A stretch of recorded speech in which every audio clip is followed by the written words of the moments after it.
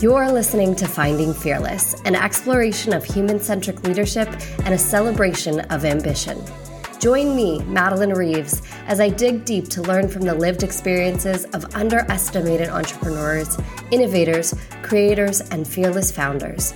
Each episode, we explore the ideas behind their decisions to become business builders, to understand how they turn their passion and purpose into work that will change the world. Hey y'all, welcome back to the Finding Fearless podcast. I have a really fun episode for you today. It's a little bit meta in the sense that I am sitting down with Emma Tessler of 95 Media. And 95 Media actually is who helps us produce the show as of this season. And it has been a really fun partnership to bring to life because I met Emma over a year and a half ago through a retreat that we attended together. And we just instantly clicked at that moment because she and I were two of maybe about a handful of us who owned creative businesses that were at that event. And I could just see her strategic thinking was very similar to mine. And so we hit it off there. We've continued to collaborate over the years. She's a referral partner of mine, as well as many other things. But I really wanted to come on and have this conversation with Emma because she is incredibly ambitious. She's somebody who started building her brand while she was still in college and has grown it significantly since she went full-time in 2020. And so this is a really powerful conversation talking about what does it take to make that big leap into entrepreneurship? What are the skills that we need to develop as leaders to be able to not only hire people, but fire people and make these hard decisions that we have to as we grow a company? And also we talk a lot about what does it take to really build a services-based businesses and how do we hold those boundaries while also recognizing that there's all these other things we have to do like network and build partnerships and be delivering great services. So it's a really in-depth conversation. I think there's a lot of great advice as well as practical knowledge for folks, particularly if you're growing a service-based business. So I won't give anything more away, but here's my conversation with Emma Tessler of 95 Media.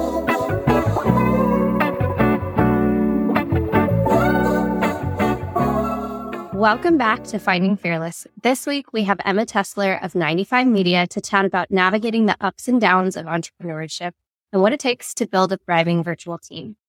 Emma is the founder and CEO of 95 Media, a digital marketing agency that builds results-driven marketing strategies for scaling brands.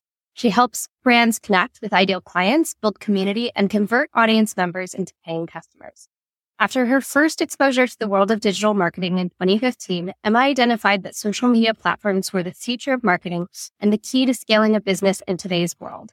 This inspired her to launch 95 Media, and hence she's since doubled in growth year over year. Today, Emma and her team have worked with over 100 clients in 25 different industries, helping them monetize their online presence and see incredible results. With 8 years of marketing experience under her belt, she is on a mission to disrupt the digital marketing space for the years to come. I'm so excited to chat with her today. Welcome, Emma, to the podcast. Thank you. I'm so excited to be here. You are one of these people that I felt like when I met you, we made this instant connection, not just because we are both gluten-free, but because we both are in this crazy evolving world of online marketing. And we met at a retreat for entrepreneurs, and there were every single type of business model in that room, but I immediately could see you're young, you're ambitious, you're creatively inclined. And so I felt this common ground with you, and it was really nice. I remember there were kind of these moments where us and a couple of the other folks who own similar businesses, just came off to one side and were like, okay, we really need to talk shop. And so I'd love to do some of that today, but I'd love to know more about your earlier story because I don't know that yet. So could you talk to us about your upbringing and your background before you started the company? And then I'd love to get into what really led you to launching 95 Media. Yes. So that retreat we met at, it's so funny. Like when I met you, I was like, this is someone I need to know. You were just like so far beyond where a lot of the people were there. And it was so awesome to just connect with you in that environment and stay connected a year and a half later. It's very full circle. So I really appreciate you having me on. So yeah, my background, I never really thought I'd land in marketing. It was never the plan. I didn't know anything about marketing. And I actually, in high school, I was just kind of like, I have no idea what I'm going to do. I didn't feel like I watched people around me who were very clear on what their future held. And I remember feeling jealous of those people and feeling like you just have it all figured out. That must be so nice. And luckily, I ended up taking a course where I was introduced to the world of interior design in high school. It's funny, I'm thinking back, I used to feel those jealous feelings in freshman year as if I was supposed to know anything at like 14 years old. You're right. But, that's where my brain is always. And so I ended up taking that course on interior design in junior year, and I just committed. I was like, this is it. This is what I'm going to do. I started taking pre-college classes. I was like super dedicated to this space. And so I ended up going to college for interior design. And I went to the Fashion Institute of Technology in Manhattan, and I was obsessed with it. It was incredible. I absolutely loved it. I'm a very creative person, but while I was in school, I realized I'm actually very analytical as well. And as we all know, in the world of digital marketing, you really have to be both. And you have to know when to turn on creative brain and when to turn on your analytical brain. And I feel like I was just really lucky in knowing when and how to switch between those two. And so while I was in school, I interned for a designer. I think it was after my freshman year or sophomore year. And again, things change so quickly, and I'm a manifesting generator. And when you know you want to do something, you're just like, this is it. So mid going to school for the thing I thought I'd be doing forever, I was realizing, well, maybe this isn't what I want to do forever. And at this internship, she was expanding her business, and it was 2015. And she handed me the phone as the youngest person on the team and said, can you just figure this out for me? Can you just figure out Instagram? Because I've heard this is a thing where we can start bringing in new clients, but I have no idea what I'm doing. And it was totally new to me. I was still, most of us were in 2015, posting sunset photos with a Nashville filter on Instagram. And the idea of business on that platform was crazy to me. Mhm. But as I started to dive in and really take a look around, I was almost mind blown that more companies weren't doing this, because they really weren't. In 2015, the idea of marketing on social media was laughable, and I got laughed at a lot when I would pitch people in the early days, because it just seemed like that wasn't a real, quote unquote, real avenue of business. Mhm. But I fell in love with it, and I just thought this was so cool. And so I continued working with her. I took on some other clients while I was still in college. I would literally just go up to people and cold pitch them and be like, your Instagram kind of sucks and I can make it better, and let's do it. And that's how I signed my first couple of clients. And so when I graduated, I was bringing in, a decent amount of money on the side, and I landed my dream job in design before I even graduated college. And I felt like I really need to do this. Like, I need to pursue design. I just went to school for 4 years. I really need to see if this is what I really enjoy. And I was a couple years in, and every year on my anniversary of working there, I was like, I'm going to quit. I'm going to go do my own thing. I'm going to start it. I'm going to go all in.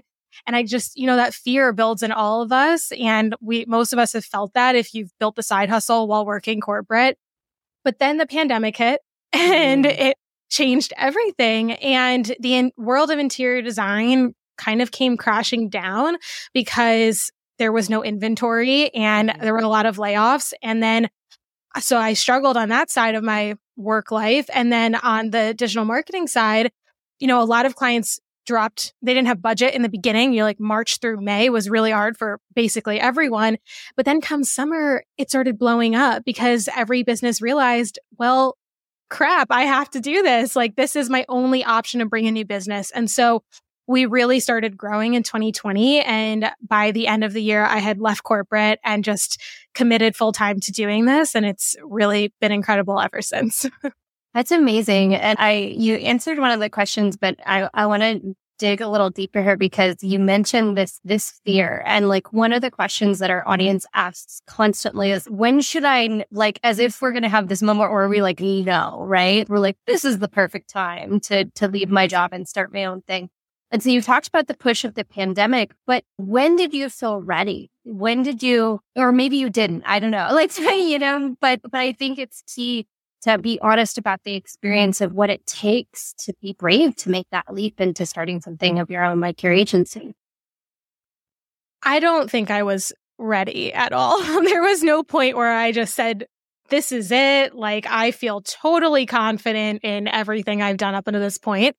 I just kind of said to myself one day, I think it was in the summer of 2020, my anniversary date at that job was in September. So the summer always made me kind of think, what am I doing with my life? What's going on?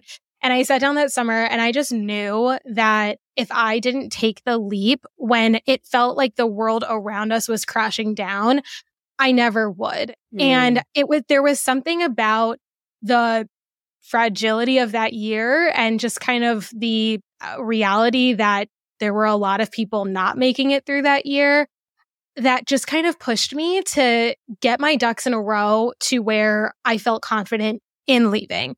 So the biggest thing for me, because I am a planner, I was like, well, I am basically not paying myself right now from my side hustle, which is 95 Media at the time. I need to figure out how to support myself and not just reinvest all of the money back into the team and into our processes, which is what I had been doing for 5 years at that point, was barely taking anything out, like a couple $100 a month I'd take out. And so I sat down and said, okay, well, what do I need to just live on? No actual salary, just kind of like live. And where do I still want our profit margins to be? And I basically laid out a financial plan.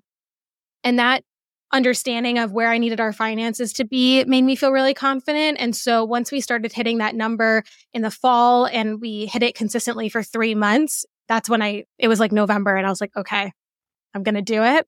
I think we're good. And yeah, it was kind of that financials is one of those pieces of a business that you kind of have to have in place before you leave for most of us. So that was kind of the most important one to me. But the day I put in my 2 weeks notice, I talked to my boss, just trying not to cry the entire time, and immediately ran to the bathroom, called my mom sobbing. I was like, I just made the worst decision of my life. I don't know what I'm doing. I just quit my job in the middle of a pandemic. Like, who the heck does that? So even though I, set myself up, it did not feel any less scary to do it. Yeah. And I really appreciate that honesty, because I think that there's, people think there's going to be this mythical answer again, that there's going to be the perfect moment. And so we wait, right? We wait for all those things to get lined up. But I love that notion of like, you've had at least some of these touch points, right? Of, this is the amount of money the business needs to be producing in order for me to be able to provide for myself. I think that one's critical, because there's a lot of people who go into business and end up with these hobby shops that have no capacity to support themselves in the long term. And really, if they played out those numbers on paper, they would recognize, oh my gosh, there's no way this could ever actually provide for me in the way that I want or need. But I also think there's an important piece of, we're all a little naive when we do this. And if we had any idea the obstacles up ahead, we probably wouldn't. And I know personally from having built a similar business model that this is a model that takes a lot of guts, takes a lot of perseverance, and it takes a willingness to kind of be the first too, because it's a space that's always changing. And so I was curious if you could share about what were some of the hurdles you encountered in the earlier stages of establishing the company, and how did you navigate and overcome them? One of the biggest challenges, and I'm sure you've had this, anyone who builds a team where you're in an agency model, you have to have a team. That is the core of an agency. The team building and stepping into that leadership role has for sure been the hardest parts for our growth. So figuring out who are the right people to bring on your team. What do you look for in your hires? Making the wrong hires so that you start to learn those things along the way. That's an expensive lesson that you continue to learn. And I have continued to learn over the years. And I feel like we've gotten to a really incredible place with the team that we have now because of the mistakes that I've made along the way. And 100% agree with you. If I knew what was coming, I probably wouldn't have done all the things that I've done. But that beautiful naivety in that is that you also create something that you didn't know was possible to create. And that's so cool too. And so in the mistakes of hiring the wrong people and also not knowing how to be a leader, that was something I struggled with for a really long time. Weirdly enough, I grew up always being told I was a leader, always wanting to take the lead on things, and just living in that space.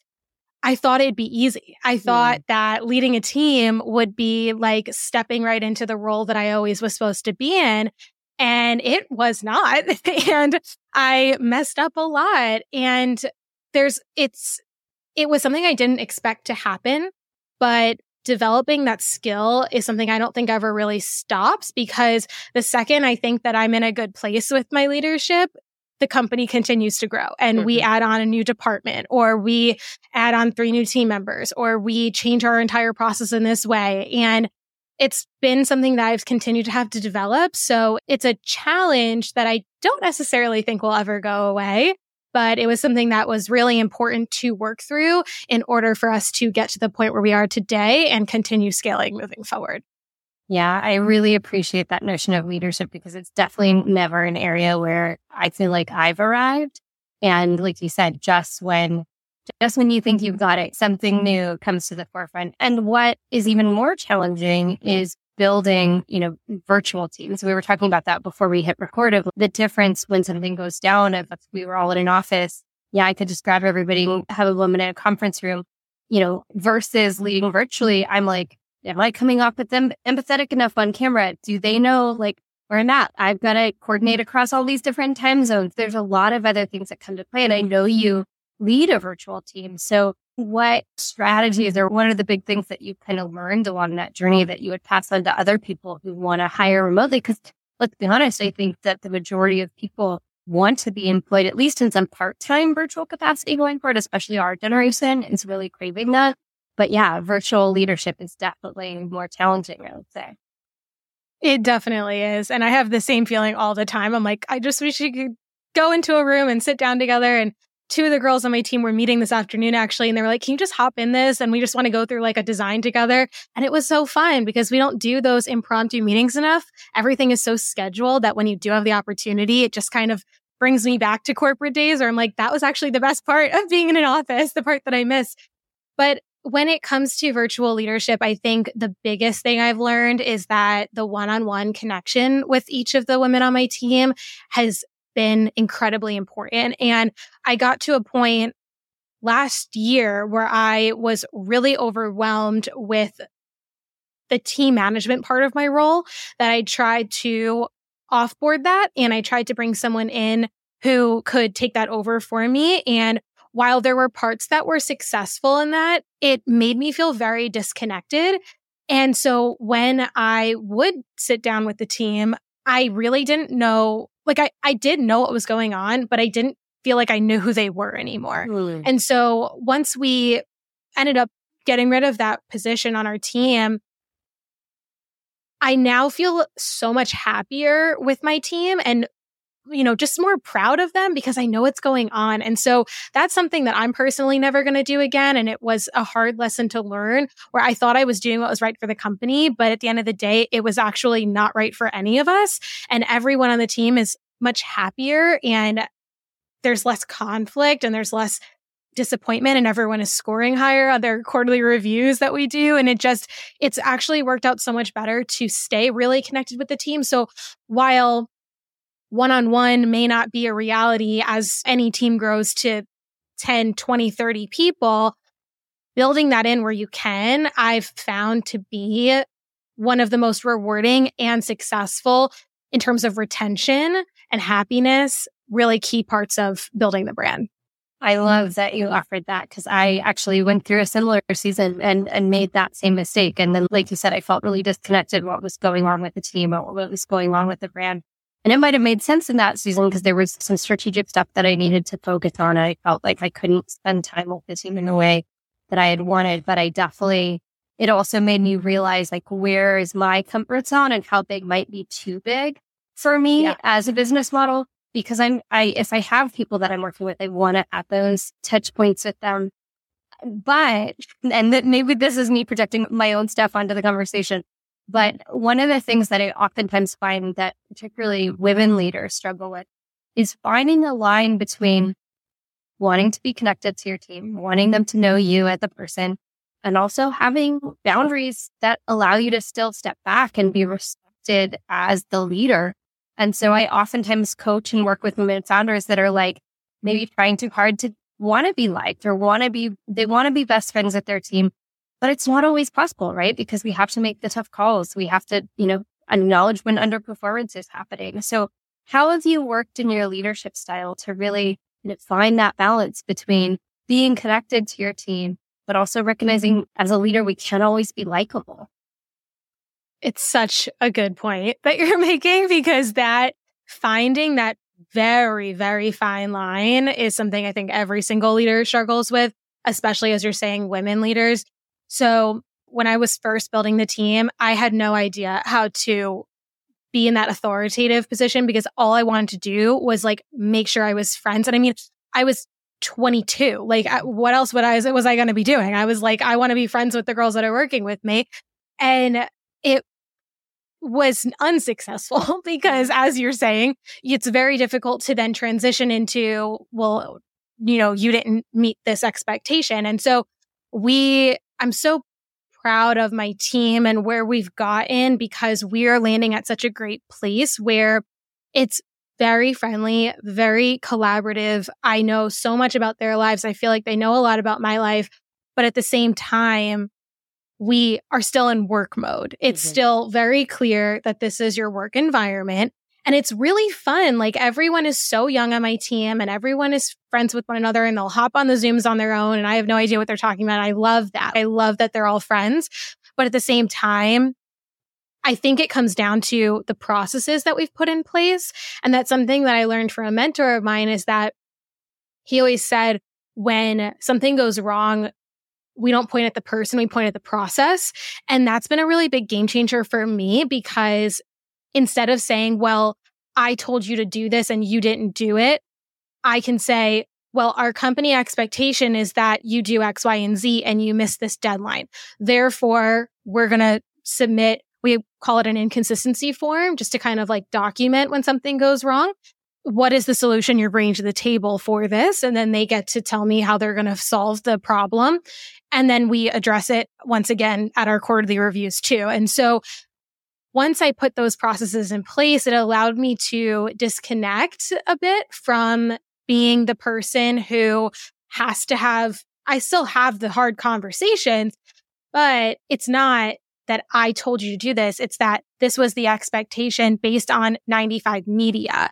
And so once we kind of looked at it as a company, which was a huge shift over the past couple of years of being like, well, this is me and this is Emma and, my brand, versus 95 Media as its own entity, which I think is a shift that every small business owner goes through. And it's a really hard one to disconnect when maybe you're still the face of the brand, which is where I'm at.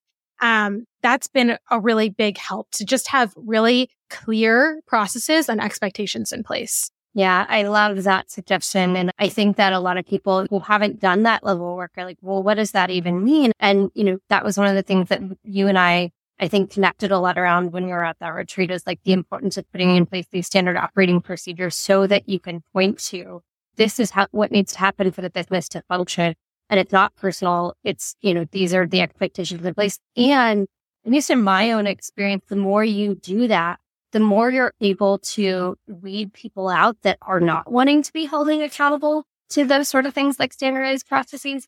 And that's critical, because in a creative environment, I love creatives. I will never say a bad thing, but I will say it can be challenging sometimes to find people who have that balance of creativity and accountability. And so I'm curious for you, as you've been building this team, like you said, you're incredibly proud of the team you've grown. Can you describe what's your process these days for developing those teams, vetting team members? What are the qualities you look for? And what are the key lessons, your goes and no-goes that you've learned along the way from all the hiring you've done? Well, it's funny you say that specific example around creatives not wanting processes, because I recently made a bad hire a couple of months ago, and that person actually quit because they said, you have too many processes. I can't be creative enough. And I was like, okay, this isn't a great fit. Sounds good. I'm glad this only lasted a couple of weeks because it's only going to get more process driven as we grow. So one, I think the driving factor I always look for in hiring, we're still in a phase of business where I really like hiring people who are in the beginning of their careers, especially in the digital marketing space. It's important for me to grow a team of Gen Z because they just get it and they can keep me informed on what's going on. I still feel like I don't know what's going on half the time when it comes to like quick changes that are happening. And it's really great to have a Gen Z team. And so because I hire fairly young, like right out of college, sometimes they don't have other work experience. And so it's an interesting part of training where it's not just learning our processes, but it's also learning what does that look like to work in a company and how does team building look and what does collaboration look like and what are the expectations for how much time is being spent on certain tasks, which you might not need to say to someone who is a bit more senior. But when I do interviews, I would say that skill set is almost at the bottom of my qualifications. I really look for good team fits. I look for personality. How do you present yourself? Can I see you growing in leadership on our team? Can I see you leading a call with a client? And would I be proud for you to represent our company and feel as though I don't need to be there and you've 100% got it handled? And those things grow in your relationship with someone, but it's also I can see it in day one. I can see, is this going to be a good fit personality wise? And that comes first for me because I can teach anyone a skill. Like I can, and anyone on my team can support anyone we bring on with learning a skill. And we often do because I want someone, and this is also a benefit of bringing someone on earlier who's a bit more green. They just kind of learn the skill the way that we do it. And so it's less of a like curve because maybe someone else came from a different company where they did it a certain way and it takes an adjustment to learn how we do it, going back to those processes. So first comes personality and are you a good team fit? Then comes skill. And then comes, does the work mesh all together? And we now, instead of like any business owner, I was very involved in onboarding for a good number of years. I would literally onboard them myself. And that led me to build out what we now call our team dashboard because I was like, I can't say this for the 100th freaking time this year. Like I cannot do it again. So I built out this team dashboard, which is essentially an online course that teaches anyone on our team, including our senior members, how do we do certain things. So it documents all of our processes. It documents templates that we use. It documents apps that we all use as a team. And here's the code to log in for our company account. Like all of the things are in one place, even down to like, how do you invoice me? What does your timesheet look like? All of that really like detailed, granular stuff.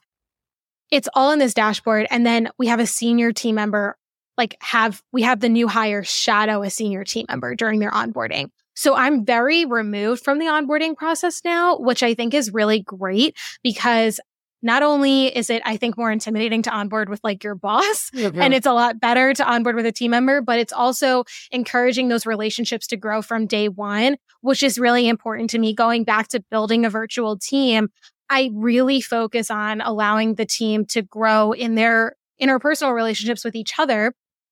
Earlier this year, we had two of the girls on our team. One of them, they were just connected, and one of the girls flew out across the country to go meet the other one, and they spent a weekend together. And it made me the happiest I've ever been in business. I said, you guys became so close virtually that you met up for days on it. Like she stayed in her apartment. Like she didn't even get a hotel. She stayed with her. And that made me feel so happy that our team culture is facilitating relationships like that are going to outlast even potentially their role on this team, but they're going to get to move forward in life with that relationship. And that makes me just thrilled as a team leader.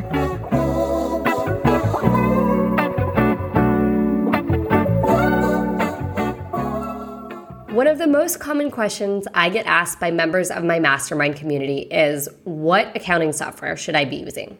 I love this question because after years of working in the accounting and technology industries, I've got a lot of opinions. But for scaling service-based businesses, I simply don't think there is any platform better than FreshBooks. Whether you're a solopreneur just looking to send invoices and manage expenses, or you're a creative agency like mine with time tracking, proposals, and payroll, FreshBooks has all the tools and features you need to bill your clients, manage your books, pay your people, and ensure you have all the information you need at tax time. If you're looking for a better way to manage your accounting this year, learn more about FreshBooks and start your free trial at fearlessfoundry.com/freshbooks.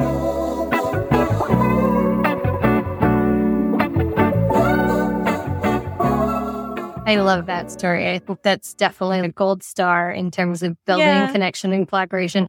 And I also love this idea of, okay, yes, there are these pieces of the puzzle that you're going to have to be really involved in the early days, but how can you as the leader start to lay that groundwork to step out so that those relationships can form organically, and also so people in your team can step up and own some of those leadership responsibilities. So I think that's fantastic.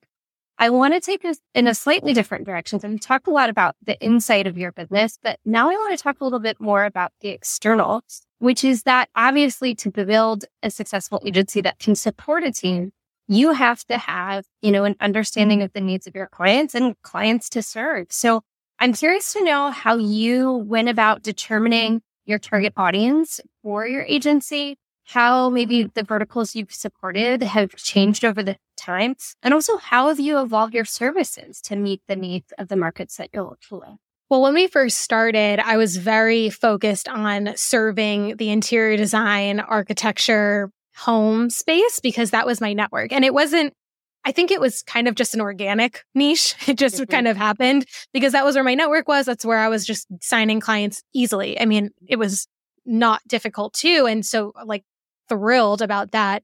But we niched down in the interior design space. And I then realized that I didn't necessarily want to. And it was a result of the organic happenings. So over the past couple of years, I wouldn't say we've actually had a niche. And there were points where I was seeing trends and patterns. And obviously I look at all of the data and I'm like, okay, well, the majority of our audience are women-led brands. Let's make that our focus. But really, we haven't necessarily niched down because the reality is that we've seen that the way that we work and the strategies we put into place are successful across the board. And so we've had the opportunity to work in, I think it's over 25 different industries at this point. And they've all seen success because of the way that we look at their accounts and apply strategy and build out content for them. Today, I think we're kind of going back to niching a little bit, but it's really because I've actually just been asked that question a lot recently where I'm like, I think it seems to me as though everyone kind of wants, and not that this is what you were trying to do, but everyone kind of wants to put you in a box and say, okay, well, this is the industry you serve.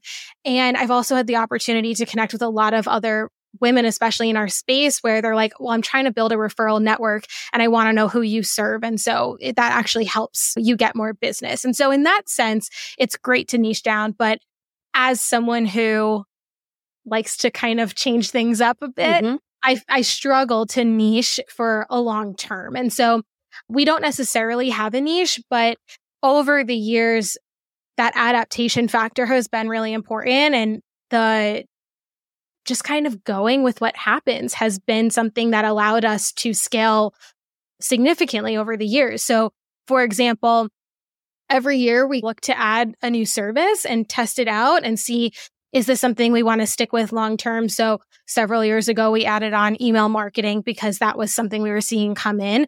And that's been insanely successful. And we now have that as one of our core services on top of social media management. That social media is our bread and butter. That's what we've always done on the organic side and are so passionate about. But last year, we tried to be more strategic and add on paid media as well. And it just wasn't it for us. And so while we still do some paid media, it's not something I necessarily publicly talk about because it's not the type of clients we are trying to bring in. We usually add it if we have an existing client on the organic side. But this year, we added on podcast management, which has been really great. And it was an organic result of our own show and really just seeing the need in the market and knowing that we could fill that gap. And it's been really cool to see that service progress and change. And so while in the digital marketing space and social media specifically, you're always adapting and you're always changing the way you do things because the apps will force you to, whether you like it or not. I do think it's very important to adapt with your services as well and say, how can I best serve my audience and bring the best of the best to them? And also know where you want your team to fall. Like for podcasting, we had to build out a whole new department for that. So figuring out how do you do that? It's building out all new processes. How do you stay profitable in that sense? And looking at all the different angles versus if we were just to add on, another platform to the social media department, it looks very differently to adapt in those two different ways. So it's always thinking, how can I grow the business, serve more clients, serve more brands better, but also make sure that our business is at the forefront at the end of the day and it's advancing for us at the same time. I love that answer. And, people who listen to this podcast know that I'm not a huge evangelist of the notion of niching. I think it works really well for some people, but I prefer to have just more of like, these are the values that the clients that I work with share. And I also have a no assholes policy. I think if anything, the pandemic taught us that there is some risk in niching too far into a certain vertical because that industry could dry up overnight given supply chain issues or other unforeseen circumstances. And you don't want to put all your eggs in one basket. And also as creative is that we like to approach different things. And I think that can actually make us better marketers and better strategists to be, learning from the experiences in a variety of industries. But you brought up something that I think is really important, which is that these platforms are constantly changing, or better yet, they're birthing new platforms like Threads is a recent example of this. And I think that oftentimes clients don't necessarily understand the amount of work that goes into managing a multitude of things. And so I might be speaking from experience over here, but you have these moments where clients are like, oh yeah, and can you do this? And can you do this? And can you do this? And so that can be challenging. One, if what they're asking for is outside of your lane or the things that your team is capable of, or two, if they're not willing to pay, what it really costs, for example, to add on a new social media platform. So how do you find that balance of, keeping people in scope or making sure they're informed that there's an additional cost if they want to try new things? And also, how do you hold the line when clients suddenly want something that is not in your lane? For example, the paid media stuff, we had the same experience. We did it, for a while. We dedicated a good year to it and it wasn't our thing. And we have some small scale projects for, again, existing clients, but it's not something we advertise anymore because it's not our wheelhouse. So then we have to go refer to other people. So curious how you navigate that in a space that's always changing. Well, it really comes down to boundary setting when we think about it, because there is an immense amount of scope creep in our industry and everyone wants more and more and more. And it is challenging because I think the irony of being a business owner is that most of us at the end of the day are still kind of people pleasers. And a lot of what we do, especially in the service space, I think particularly, we all started out, and I know maybe I'm speaking for myself, I was the service provider when we started the company. Like I was doing it all. And at the end of the day, I lived for my clients being happy, not only saying, hey, that looks so great. Thank you so much. Like that would make my week. But also, of course, their content performing well and their brand growing and them being successful from the partnership with us. So once those boundaries start coming into place, it can be really hard to know, okay, yeah, of course, I want to just do an extra thing for you this week. And then, but it's another thing this week too. And then you need this other, and then you get tied into 8 hours worth of extra deliverables that aren't actually in your contract. So for us, it's always a conversation. And my team and I talk all the time. Like whenever there's a conversation brought up from a client to a team member, if I'm not present, which I think is great because that tells me I don't need to be a part of these conversations. it's always brought back to me. And I then have the conversation with my team and I say, okay, well, how long do we think this will take? Is this a one-time thing or do we need to make this an additional paid service that we offer? So the way I always like to approach it is something along the lines of, we'd love to do this for you, 100% doable. Happy to do X, Y, and Z to start out. Happy to make this extra post this week, even though we only include 4 posts a week. Happy to add this 5th one in this week. Not a problem. Want you to be happy. However, moving forward, if you'd like to do this, this is what it would cost. Would you like me to send over an invoice for that work? Would you like me to update our contract? Let me know how you'd like to proceed. And typically, it's all fine. And that's good and fine. And most of the time, I would say the answer is, thanks so much. Let me think about it. I don't want to pay extra for this right now. And that's cool too. I don't take any offense to that because most of the time, we're all just trying to figure out how much can we get away with without paying more. And so when you just kind of realize, oh, okay, I can't, this isn't the person I can just keep pushing, because the reality is a lot of service providers do a lot that they're unpaid for. And so that's the baseline expectation for a lot of brands and clients. But that's seemed to work very well for us so far. And at the end of the day, I always want to provide more deliverables. And the reality is most of us do provide more than the contract says to begin with. And so then when a client comes back and they're like, well, why couldn't you just do this extra thing? Walking them through, well, actually that extra thing that you think only takes 5 minutes, actually all of these different processes go into place and it's really going to take 3 hours. And our agency hourly rate is this. So if you looked at it like that, you're actually paying a lot more for us to do X, Y, and Z. So, at the end of the day, your client's happiness is always priority, but profitability as a company has to be number one. And that always has to be at the forefront as well. I really, really appreciate that answer. And especially the way you gave us some mock language as to how to have those kinds of conversations, because I think that's where things get tricky. Things get tricky because we're acts of service type people. That's why we run these kinds of businesses. And then maybe if we're conditioned as female, we might have a little people pleaser tendencies in there. And so it feels big and scary. But what I loved is, it can be just that simple as saying, yes, I would love to do that for you. And here's what it'll cost. And then, oh, okay, one, I'm acknowledging there's a value associated with this. And let's be honest, that person knows it because they don't want to do it or they don't have the capacity or ability to do it. And so they're asking for me to help. And yeah, my time, my energy, or my team's time and energy is worth something. So here's what it's worth. Is that worth it to you? And then you're just putting it back in the client's arena. It doesn't have to be about you. Like you said, it doesn't, you're fine. You're not affected if somebody says, oh no, I'm not actually interested in increasing my skill. But what it does is it, like you said, with that really core boundary in place. So I think that piece is really important. Yeah. The boundary setting is a hard lesson to learn, a very expensive lesson to learn, but an important one at the end of the day, because if you don't know how and when to implement those boundaries, it all gets really messy.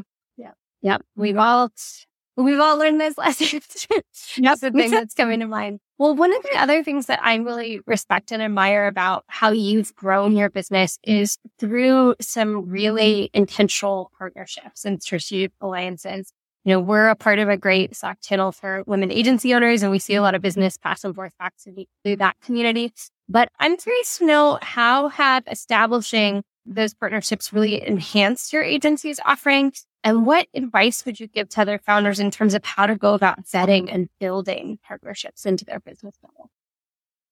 There's kind of 2 different types of partnerships that we've developed over the years. One is more formal and you have an agreement and you set a referral rate, which I love doing. I think it's whenever you can make a partnership that's mutually beneficial for both of you, it's a win-win scenario. So it's almost a no-brainer. So we have some formal partnerships set up where send a client here, back and forth. This is our referral rate. We even have a referral program set up for our existing clients. We want to give you a discount if you're going to send another client our way. That to me is the best money I'll ever spend, is essentially a thank you gift. I love gifting. And when I can just send money to someone, like, heck yeah, I want to do that. So there's the formal partnerships. And then there's more of the loose partnerships where, hey, I know that you do X, Y, and Z. That's out of my wheelhouse. I want to send someone to you. when, as you said earlier, a client says, hey, can you add this onto our scope? And it's not something you necessarily want or enjoy doing. Having people that do something better than you is really, really valuable. And building those relationships are incredibly important. So I look at it as just like general networking.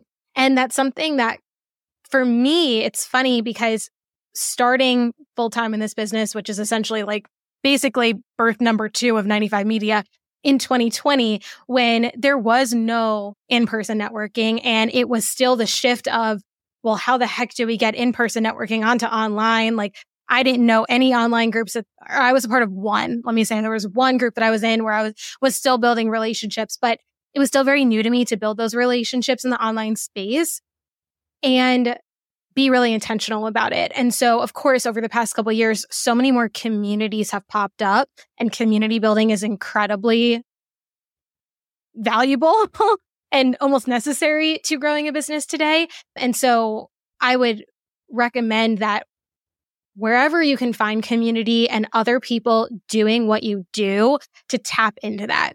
Because there's this notion that, well, I don't want to connect with people who do exactly what I do because that's my competition. And at the end of the day, oftentimes I have found that those connections are some of the most valuable and profitable for us as a company. Because if I don't do something well in this arena, you maybe do. Or if you don't, then this other person I know does. And the Slack group that you mentioned that we're both in has been incredible to not only build those relationships, but to send business back and forth between a few of the other women in there and myself. And it's really shown me that I want to be a part of more of those. But I'm also very intentional with in-person networking events as well. So I moved across the country 2 years ago. I live in Dallas now, and I knew absolutely no one here except my sister who moved down at the same time as I did. And I wasn't intentional the first year I was here in really meeting a lot of people in Dallas because I was so unsure if I was going to stay here. I didn't know if it was even worth it to build connections. So after my 1 year, I was sat here and I said, well, I know literally no one here. I should probably start meeting people. And so this past year, which has been the second year I've been here, I have gone to so many networking events and just community meetups. And it has been such a nice breath of fresh air to meet other people who I've met other agency owners here in Dallas, which have been incredible connections. But I've also met people in other spaces who also send us referrals because they don't do what we do at all. And so we're the first one that comes to mind for them and vice versa.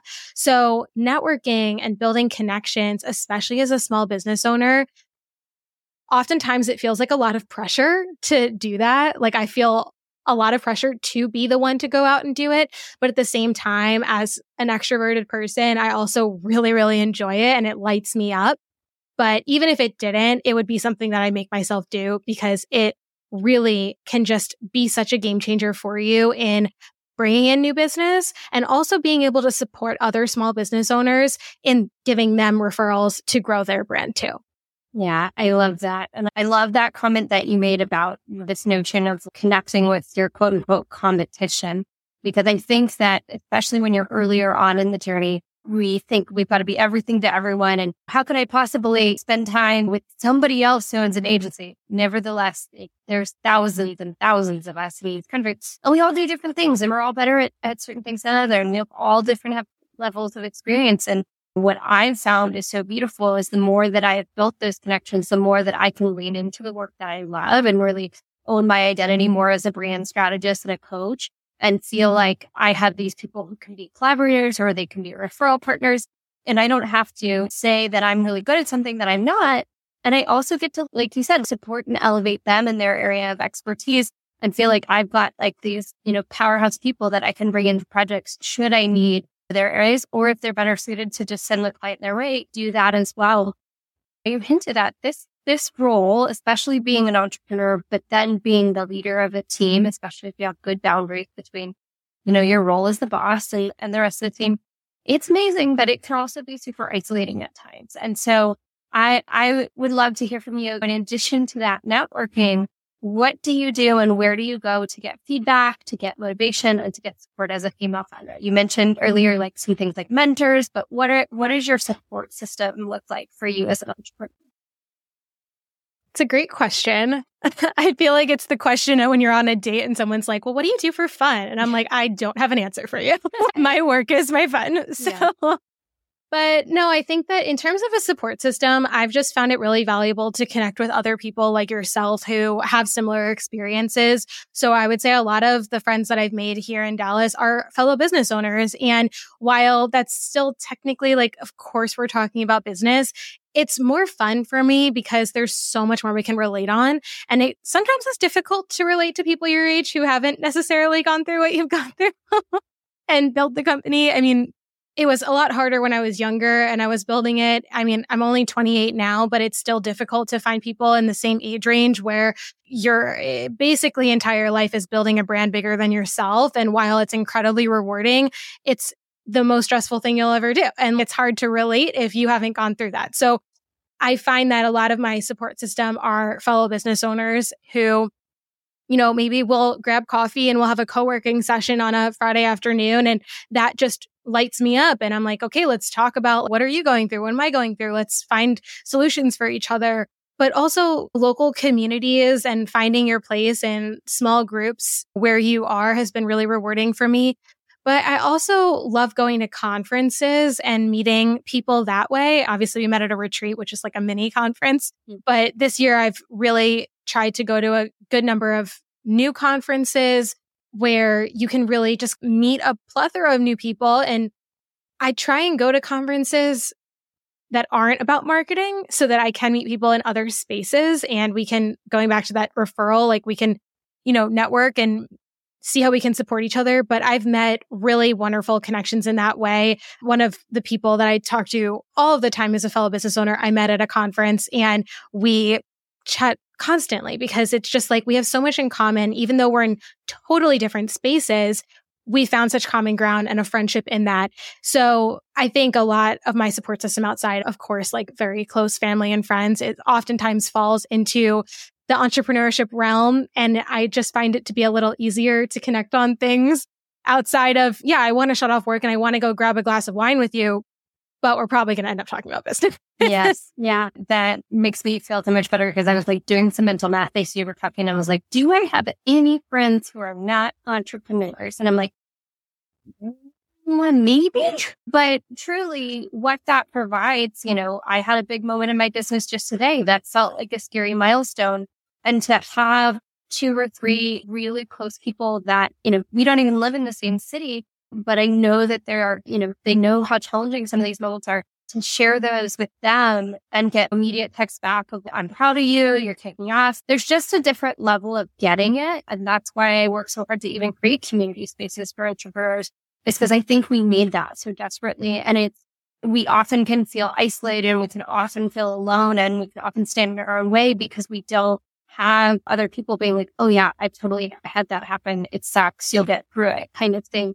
Out of curiosity, of the conferences you've attended so far this year, was there like one where you're like, you got to go to this one? Or was there one that stood out for any particular reason? Or maybe there was a couple you really liked? I've been to South by Southwest for 2 years now that I've been in Texas and found that out. I was like, oh, the rest of the world knew what South by was and I didn't. Okay, cool. And that's a really cool one because there's just something for everyone there. And it's exhausting because there's so much, but it's really cool because there's different tracks for different industries. And so you do get to meet people in a really wide range of spaces. And it's just like a fun vibe at South by, I've found, where some conferences feel very stiff and too structured in their layout. And South by does a really great job at keeping it fun. I don't go for the like actual fun parts, which are like the music and the film. I leave before those. So I'm really only there for the business part, the business week. And even still, it's just like a very fun conference. I always walk away feeling like I learned so much and I'm bursting to tell everyone I know all the new information I found. And they just bring really cool industry leaders to speak at that one. So that's been one that I've really enjoyed the past couple of years. Yeah, you're putting that one back on my bucket list. I'm like, oh, actually, I could go this year, I think. So that's totally one that's been on my list for a long time. So if I go, I'll have to hit you up and we can go to some sessions soon. Yes, for sure. Okay, so obviously we could fill more than an hour with conversation, but there's one last quick thing I wanted to weave into our discussion today, which is that you mentioned earlier you launched a podcast and then launched a service to support other business owners to do the same. And clearly I'm passionate about podcasting, but I wanted to hear, why do you love podcasting and why do you believe it's a powerful way to build brand recognition in a way that most people maybe aren't thinking about right now for their businesses? It's incredible to watch the growth of podcasting over the past 5, 8 years, because I remember listening to podcasts when I was in corporate. I would listen to them on the train, and literally no one else in my life knew what a podcast was. And everyone was like, you're not watching Netflix on the train to work? What are you doing? And I just loved them. It was basically my education on marketing, is what podcasting was for me back then. And it's been really cool to watch podcasting progress and move just from that educational space into storytelling, into another platform for content creators who blew up on TikTok, or have other platforms that are like Twitch that just grow like crazy, and now they're podcasting as well. And it really provides you with a platform to create long-form content that you can't do anywhere else. And that's the reality of it.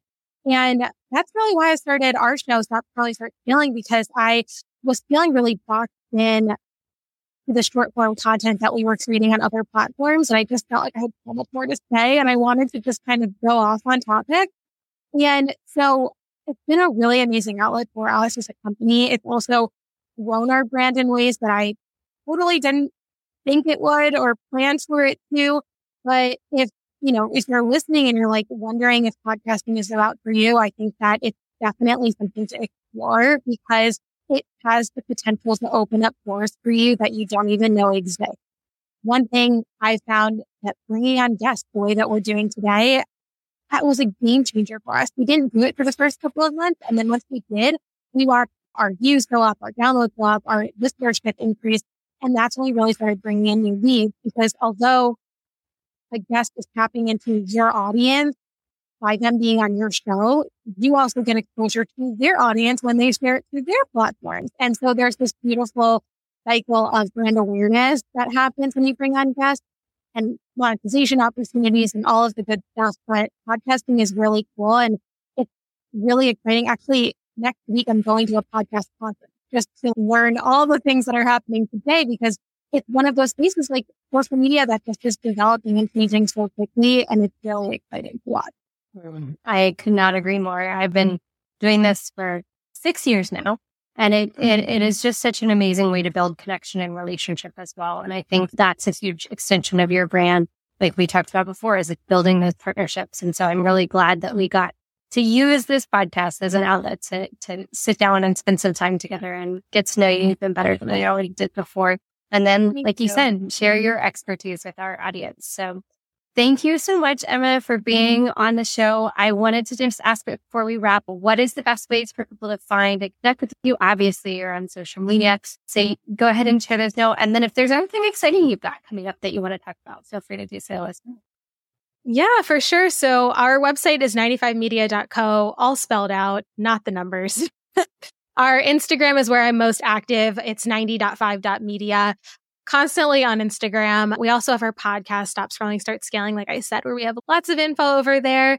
And, I'm so grateful to be on the show and to know you and work with you and to just continue to build our relationship. But I think if you're looking for podcast management, that's something we're really growing at our company right now. And it's, there's info on our site, on our Instagram, all of the good things. But yeah, thank you so much for having me on today. Thank you, Emma. I'm so glad we got to spend time together.